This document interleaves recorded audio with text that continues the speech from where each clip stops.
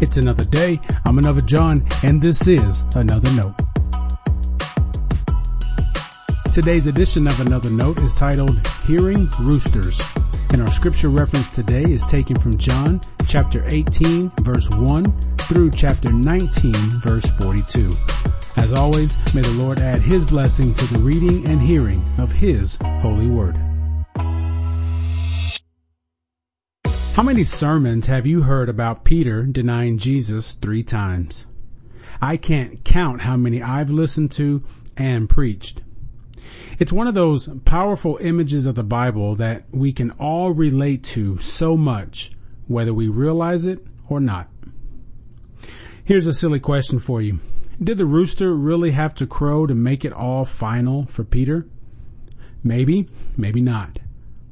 I know that has something to do with what Jesus knew would happen, but would Peter have realized what he'd done without hearing the rooster? It could be the rooster serves us just as much, if not more than Peter.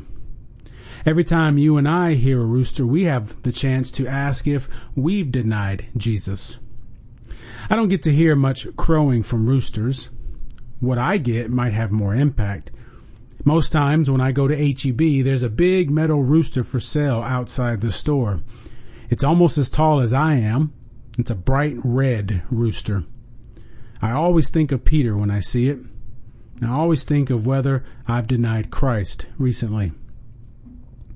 I've seen over the years how many of us struggle with the idea of denying Christ.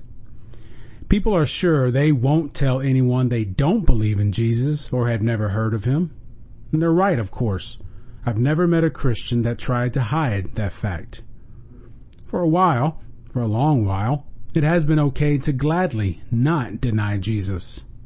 As a matter of fact, we wear crosses on our necks and bumper stickers on our cars to show we know Him. We even have the t-shirts. But I don't think that was all Jesus had in mind when He warned Peter He would deny Him 3 times. Sure, Peter told the people he had never known the man. I'm not sure, though, his angry response convinced them.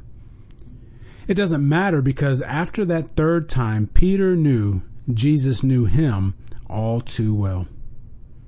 In John 13, Peter declared he would lay down his life for Jesus. The Savior didn't buy it.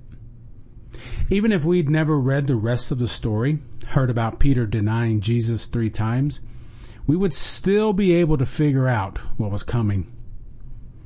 When Judas brought soldiers to Jesus, the Lord openly answered them. "I am He," He said. He didn't hide. He had no plans of deceiving them. Apparently, the soldiers made a move to quiet the disciples. Do you remember what happened next? Peter drew a sword and cut off the ear of the high priest's slave. Let me ask you another silly question. Does that sound like something Jesus would do? I think Jesus knew in the face of turmoil, Peter wouldn't think twice about letting that side of himself show. In my mind, knowing full well that wasn't anything Jesus would do, that's what it means for us to deny Jesus. When you know the way of Christ, but speak, think, or act differently, you are denying Christ.